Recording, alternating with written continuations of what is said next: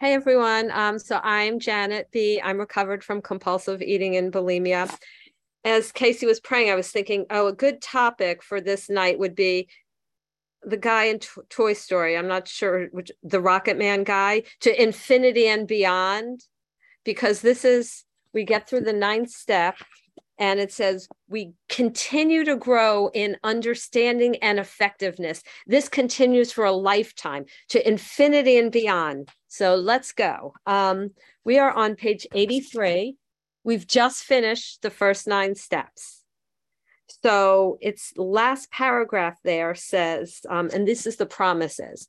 And if anyone is new here, about 2 weeks ago, we did a workshop on the step 5 promises, which were really the promises from the first 5 steps.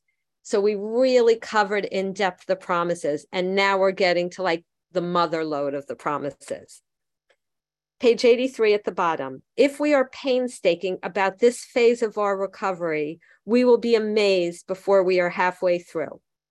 Okay, so first I'm going to say a word about, it says, we will be amazed before we are halfway through. What does it mean to be halfway through? Does it mean halfway through our amends? So if we had 20 amends, we've made 10 of them. Does it mean halfway through the steps so that once we're on step 4.5, we start getting the promises? And what I would say is, don't get hung up on that. Don't get so hung up on the exact precise meaning of the word and trying to extrapolate it that you miss the point. We will be amazed, wonderfully surprised. At some point, if you do these steps, you will be wonderfully surprised. So if you don't get it by 4.5, keep going until you're done with your ninth step. And if it doesn't happen then, just keep going. It's a promise. So if we are painstaking, we will be amazed. So when we see the word if, I sometimes have written in my book, if and only if. I can't expect these promises just because I've been going to meetings for X number of years. They're a direct result of doing this work. So we will be amazed. And then how are we going to be amazed? We are going to know a new freedom and a new happiness.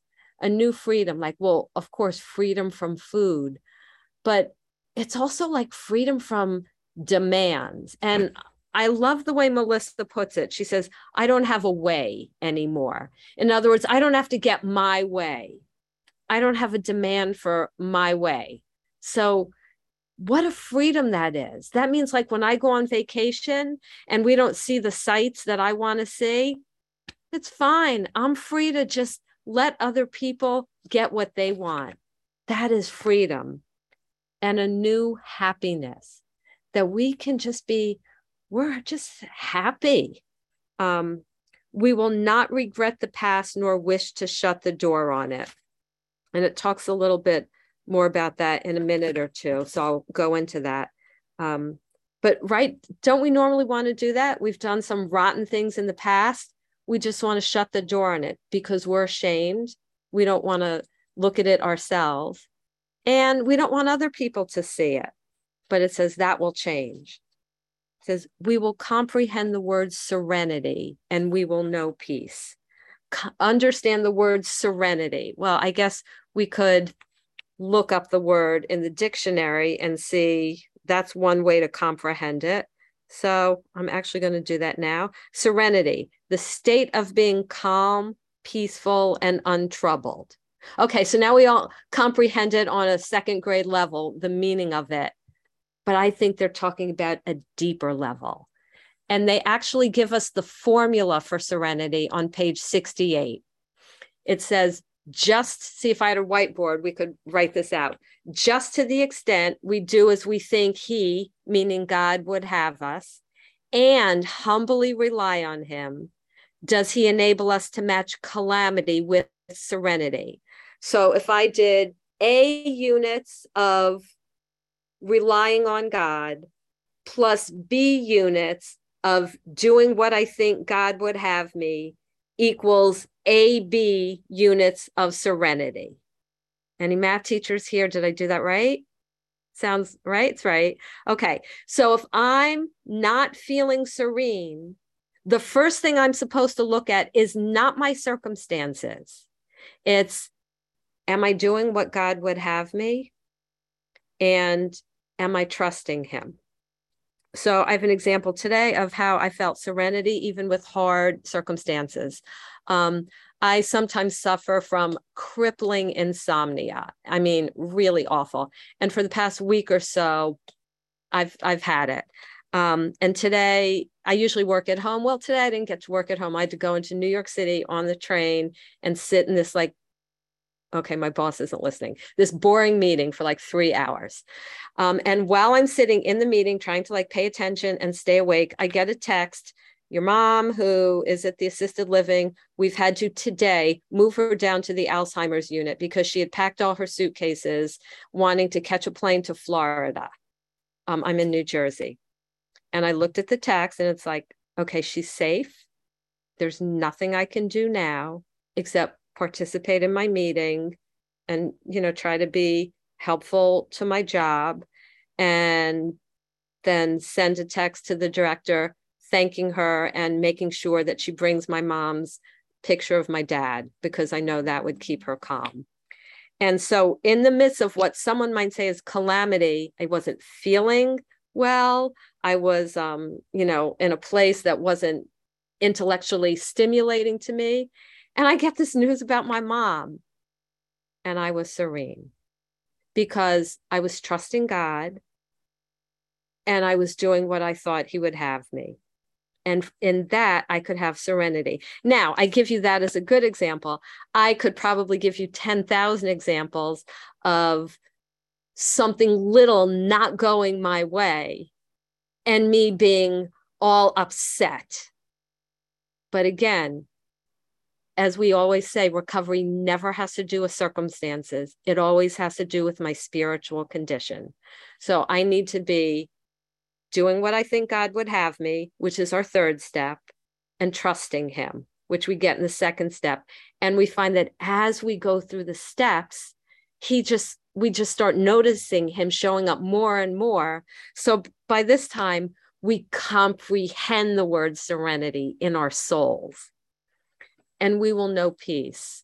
Happiness is like good things happen, right? And of course they do. As we work this program, our relationships get restored. Our family relationships, our work relationships, our friend relationships. So we're happy, but it also says we have peace. And that's kind of a happiness, no matter what our circumstances are. Yes, our circumstances get better, but we have a peace in spite of them.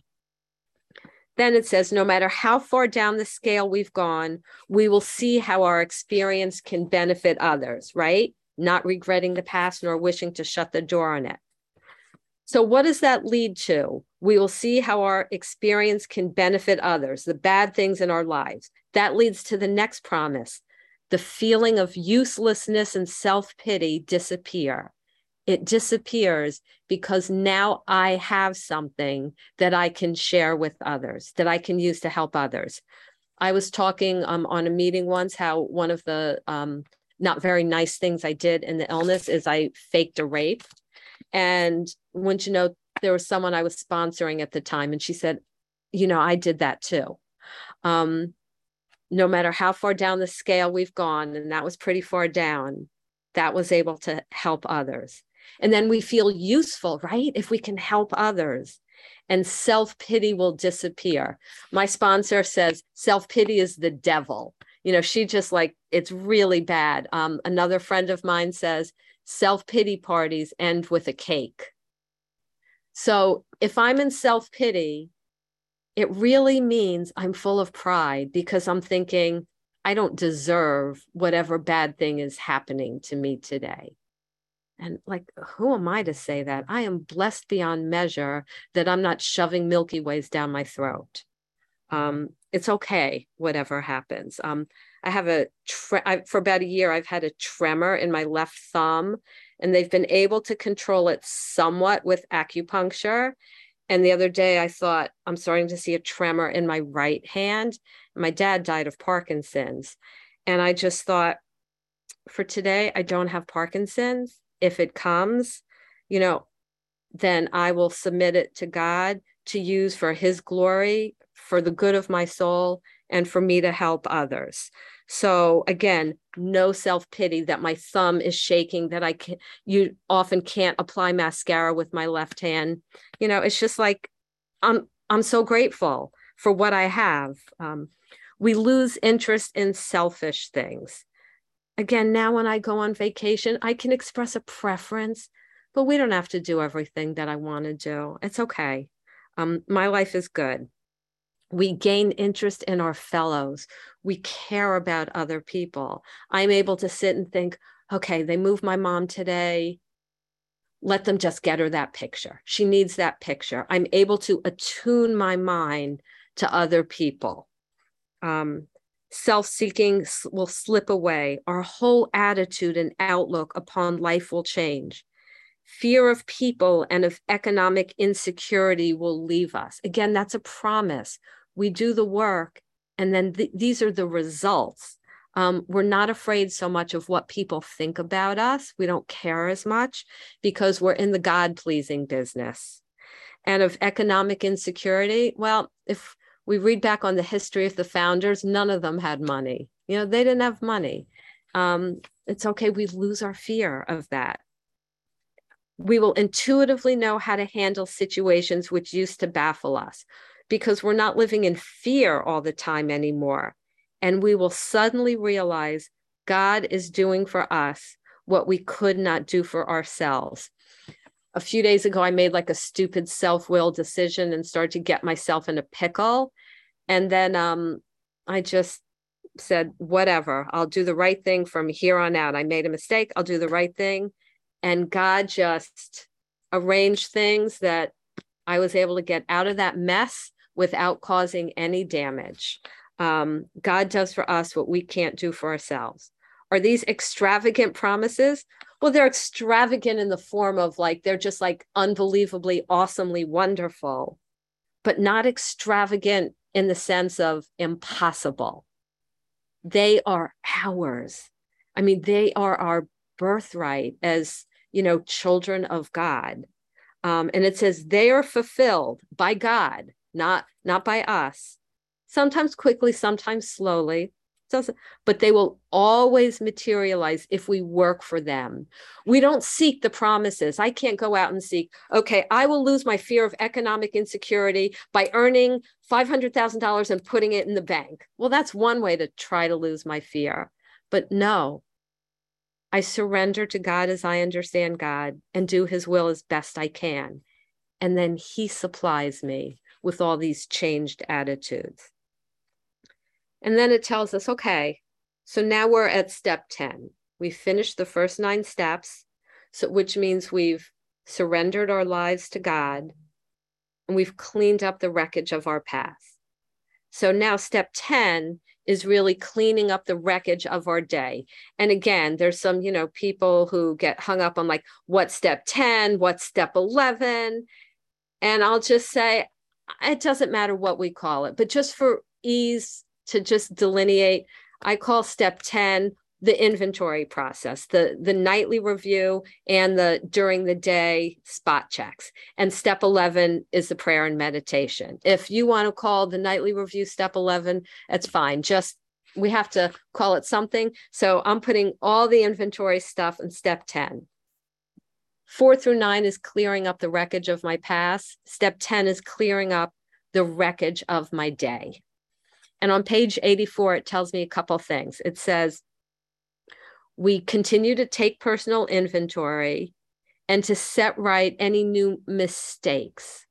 We don't become perfect. We're still going to make mistakes, but they're just mistakes. They're not indications that I'm in horrible relapse just because I do something selfish one day. I do something selfish any given day. I could sit and find something I've done that was selfish.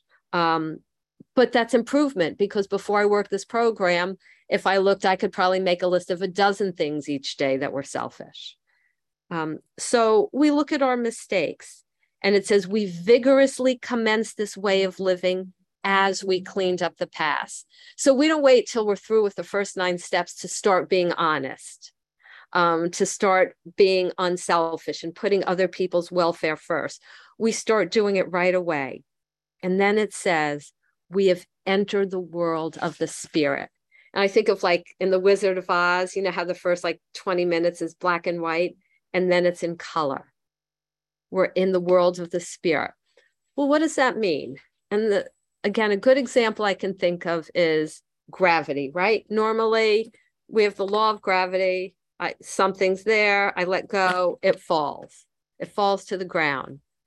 How come birds don't fall? How come airplanes don't fall?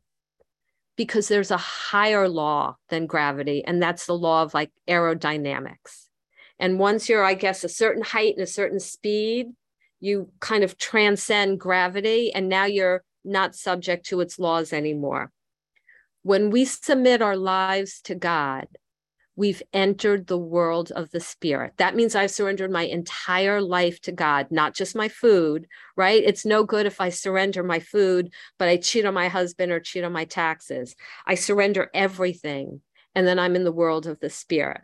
So when people say like, well, God will make everything work out for good, the answer is like, well, maybe not for people who haven't surrendered their lives to him. God's not Santa Claus, right? Where I can, do whatever I want and then ask him to just bail me out when I'm in trouble. I mean, maybe he will, but we want guarantees. We are people who need guarantees that he's going to help us. We were at the end of our rope. So we surrender everything, and then we are in the world of the spirit. We are protected, ultimately protected by God. And so now what's our job?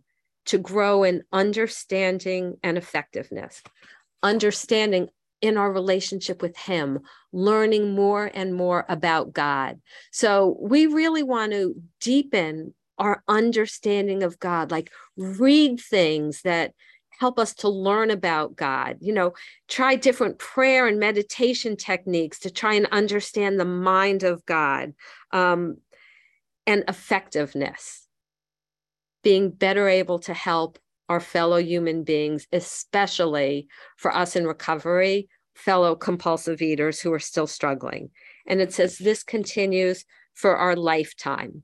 And it tells us some kind of landmines we're going to find on the way. Selfishness, dishonesty, resentment, and fear. When they crop up, we ask God at once to remove them. We discuss them with someone immediately. We make amends, and then we resolutely, because it's not natural, at least for me, to turn our thoughts to someone we can help. And then they say, remember, love and tolerance of others is our code. Now, always people ask, like, okay, do you have to call someone immediately if you get a resentment? And to that, I would say, first, do whatever your sponsor tells you to do, because I don't think there's necessarily a right or a wrong. Often people are told at the beginning, make a call every single time. What I generally do is if I resolve something on the spot, it's like someone cut me off in traffic or something, and then I get mad, and then I, can resolve it instantly. I don't make a call, but on my nightly review, it's like, had a resentment, got resolved. I may work it out. If I can't resolve it on my own and, quickly, I'll generally call someone. I personally, again, this is just my opinion now, I don't believe in just like looking on some app or some group me and seeing who's free and calling someone I don't know. Because if I'm going to share something personal about myself, in chapter 6, it tells me that I have a right to pick the person, that I have to know that the person can keep a confidence, understands what I'm driving at. And I've had people give me some like not very good feedback. So I just have like, I guess, a God squad, my sponsor, Melissa, my 10-step partner, and BFF, and then maybe half a dozen women who I feel comfortable with. And if I can't get any of them, then I'll call someone whose recovery I respect. So I'd say like we have a right to choose who we want to open our hearts to. Okay, and then love and tolerance of others is our code. That means the way we live. What does that mean, love? So I think they're not just talking about like warm feelings, self-sacrifice for the good of another person. That's love in action. Self-sacrifice for the good of another person. And tolerance. I think that's a fruit of recovery, that things about other people don't bother us so much anymore. Yeah, so it's like if I say like my husband isn't as neat as I am, it's like whatever. Although in my house, my husband would be the one saying, "Yeah, my wife isn't as neat as I would like, whatever." It's just like having tolerance for other people's character defects, because God has a lot of tolerance for mine, and my family has had to have a lot of tolerance for mine. So we want to keep growing in love and tolerance. And then some of the best 9-step promises. We have ceased fighting anything or anyone, even food. For by this time, sanity will have returned. Remember on page 24, we talked about the insanity of this illness, how we couldn't remember our binges strongly enough to deter us. We were insane. It would be like me, who has a terrible cat allergy, that I keep going to pet stores because I forget that if I go into a pet store, I'm going to get sick. That would be the insanity. And we had that insanity with food. But it says sanity returns. And then it tells us the 2 prongs of this return to sanity. 1, we will seldom be interested in liquor, or for us, food not on our food plan. We just won't be interested very often. And if tempted, because we're only human, so every now and then we might be, we recoil from it as if from a hot flame. Now, if I'm near a hot flame, do I sit there and say, oh, if I put my hand on this hot flame, it will burn me, so I best not do it? No, it's automatic. Hot flame, I recoil. Don't even think about it. It's woven into just who I am. Hot flames burn me. I don't have to think about it. And that's what happens with food. We recoil. It says we react sanely and normally. Top of page 85.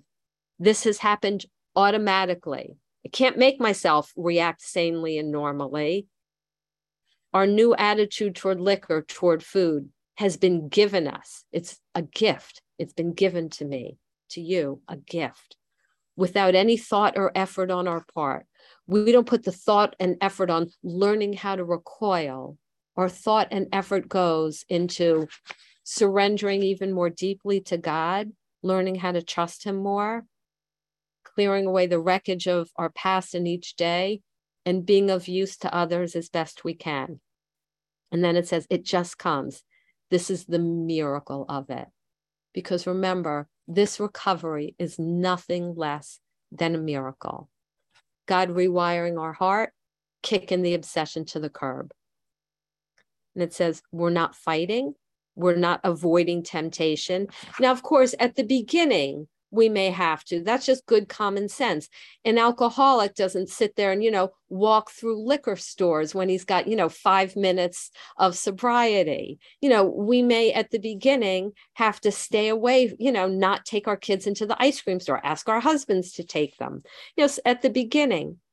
But then it gets to the point where we don't have to avoid temptation. I was thinking about this as I was prepping. I have no idea where the candy aisle in my grocery store is. I'm in that grocery store every week. I don't even know where the candy aisle is. So I don't have to avoid it. It's just like it's become irrelevant to me. And it says, we feel as though we had been placed by whom? Placed by God, in a position of neutrality, safe and protected. Again, I picture, I guess, since I was thinking of the Wizard of Oz, like Dorothy, in this tornado, the cyclone, and then just being picked up and placed in a place of calm. And that's what happens to us. Neutrality, safe and protected. It says we haven't sworn off. Well, yeah, a lot of good swearing off did us, right? When we promised, I'll never binge again. Didn't work. The problem has been removed by God. Doesn't exist. We're not cocky. We're not afraid, right? We're protected. So it's like if someone says, I was good today, and I would say, this isn't a question of good.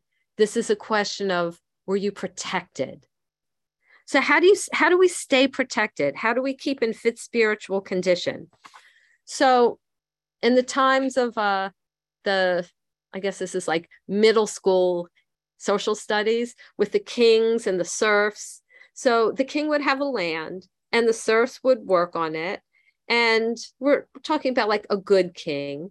And he would say, okay, if you work on my land, you are protected. So when the invading armies come and try and attack, we're going to pull up the drawbridges and you're in my land. You are safe and protected.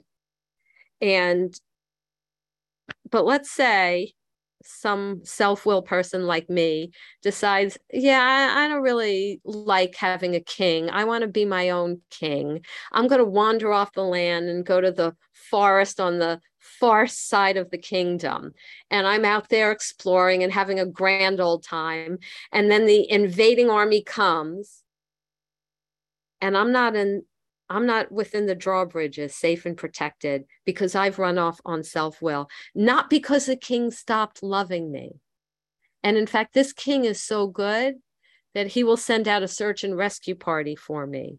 But ultimately, it's on me to make sure I'm on the king's land where I stay safe and protected.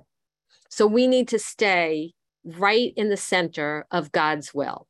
That's what it means to be in fit spiritual condition. And it says it is easy. And we start thinking, something about this program is easy. Yeah, here's what's easy: to let up on the spiritual program of action and rest on our laurels. Often we see people who get through the steps, work really hard, and then we don't see or hear from them again. They just get too busy with their good life. They don't sponsor people. They don't feel they have to connect with fellows anymore, be accountable to a sponsor anymore. And it tells us what happens. We are headed for trouble, for alcohol is a subtle foe, right? Again, the personification. This illness does not want us happy, joyous, and free, living on the king's land.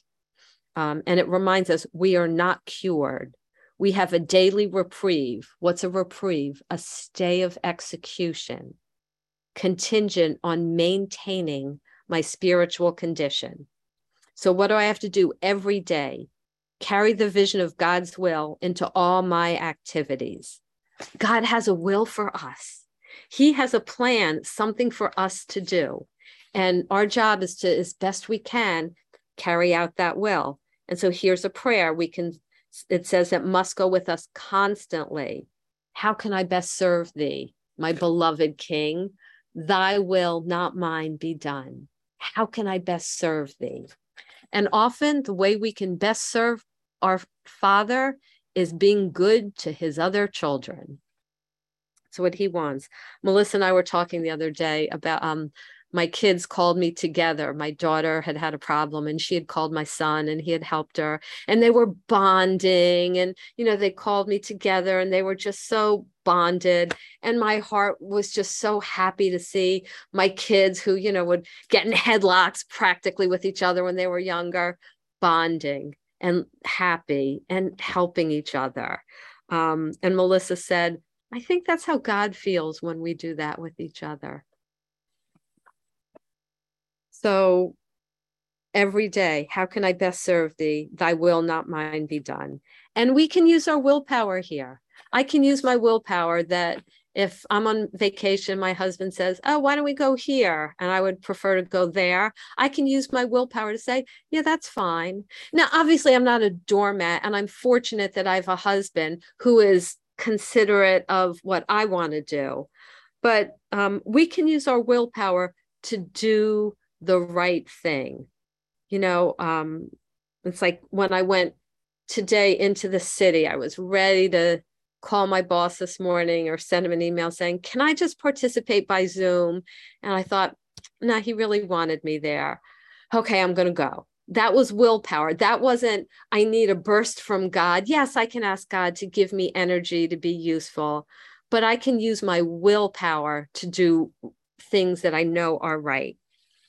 And then they start moving into transitioning to step 11. They say, okay, we've talked about receiving strength, inspiration, and direction from him who has all knowledge and power. If we follow directions, we've begun to sense the flow of his spirit into us. Isn't that beautiful? Like a divine infusion, like a pick line of grace into us that gives us strength, inspiration, and direction. And it says, we've started to develop a sixth sense, like we intuitively know things to do. And it says, okay, step 11 suggests prayer and meditation. Don't be shy on this. Better men than us are using it constantly, not just hello, God, for 5 minutes in the morning, constantly. And it says, we work if we have the proper attitude and work at it. And it says, yeah, we could be vague, but we can make some definite and valuable suggestions. So I'm going to make some definite suggestions. It's up to you whether or not they're valuable. Here's some things that I've found in my own prayer life that are helpful. I always start with worship. So for me, it's usually singing a song, a hymn, a spiritual song. Someone can read a psalm. If you're not inclined toward the Bible or things like that, then you can just praise God. And this is different than thanking him. This is just praising God as you understand him for just his awesomeness, whatever. And it's good to think of different qualities. Like one day it might be, God, I praise you that you're creative. Like you could have made this world in black and white and you made it in all these colors. And another day it might be praising him that he is merciful, that no matter how much we mess up, he forgives us again and again. So starting with worship. Then a part is what's called like contrition. And that's often our nightly review, like looking at what I did wrong and not just listing it, right? The next paragraph tells us how we constructively review our day. Were we resentful, selfish, dishonest? And a lot of us have these apps now. And so on our app, we go through, yes, here's how I was selfish. Here's how I was resentful. But we can't stop with that. We have to take this information and go to God with it. So when I do my review, I'll say, God, here's how I was selfish today. Please forgive me and help me to be unselfish. Please remove this resentment. Please help me not be afraid. So we don't want to just get in the habit of doing it on an app and checking it off. We have a relationship. So we want to make sure we're talking to God through this all. And then we want gratitude. Again, these apps have gratitude. So I list my gratitudes. And then when I'm done typing them on the app, I'll sit there and I'll say, God, thank you for, and I'll go through everything. I know Karen writes a letter to God every night with her gratitudes. So gratitude. And then petition, right? We pray for what we need. I pray for myself or what the big book says to pray for, that I'm divorced from self-pity, dishonest, self-seeking motives. I also pray for God to keep me free from pride, because that's a big Achilles heel of mine. And I pray for my family members. I pray for knowledge of his will for me and the power to carry it out.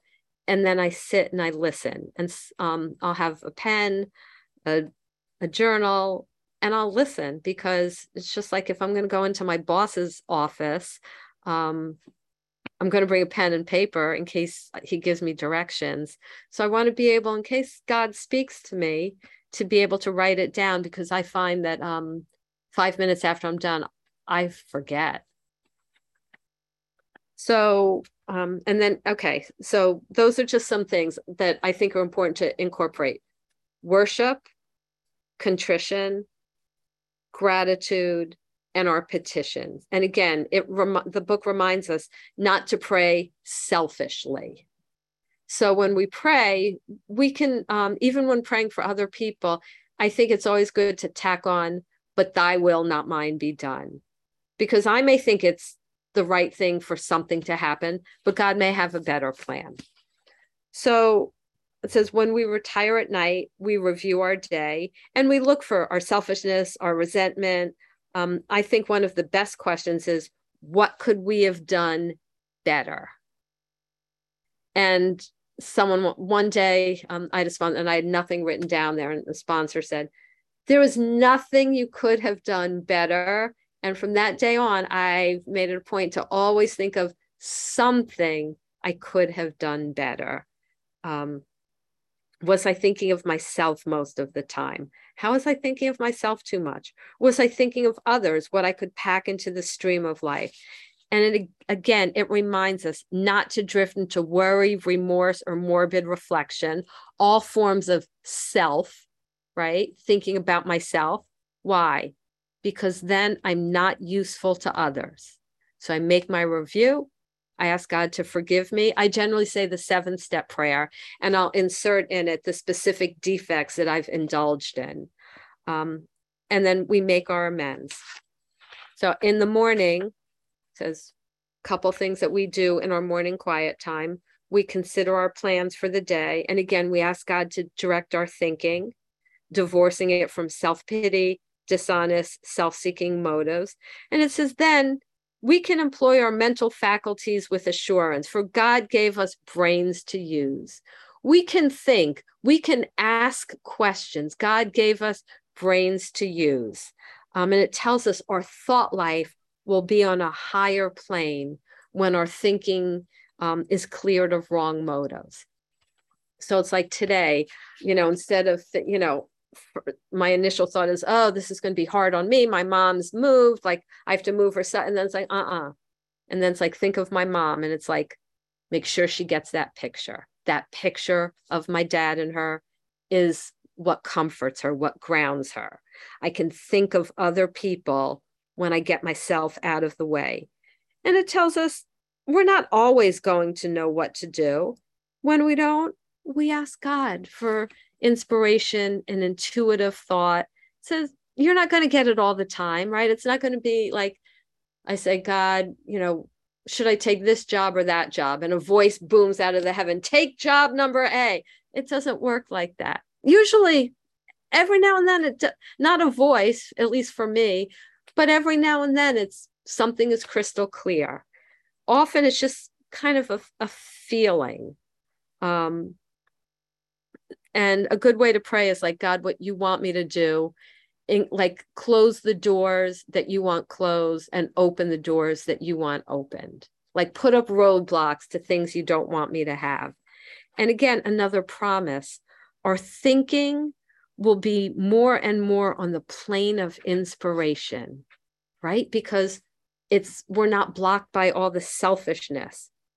And it says we end our meditation time, that we be shown all through the day what's our next step, and we're given what we need to take care of problems, and freedom from self-will. That if our families are so inclined, we ask them to join us. We can ask our spiritual advisor, priest, minister, rabbi for suggestions. And then it just tells us as we go through the day, when we're agitated or doubtful. Agitated. I know it's easy to get agitated, right? And tells us what to do. We ask God for the right thought or action. And sometimes the right action is to just keep my mouth shut and do nothing. Constantly remind ourselves, I'm no longer running the show. Thy will, not mine, be done. And then it tells us we're in less danger of certain things. So they're telling us these are things that are dangerous for us and to watch out for them. Excitement, fear, anger, worry, self-pity, and foolish decisions. And we become efficient and we don't tire as easily because we're not burning up energy foolishly as we did when we were trying to arrange life to suit ourselves. And it says, we're undisciplined people. And this is the way that we really partner with God so that God can discipline us. And they say, okay, you think you're done, right? You're not. Remember, it's understanding and effectiveness. So they say the next chapter, which we'll pick up on Monday, we're going to start. It says faith without works is dead. The work that we're called to do once we recover is the working with others, because nothing will ensure freedom from the obsession with compulsive eating more than that. So we grow in understanding and effectiveness and live again to grow closer to God and better able to serve others. And with that, I pass.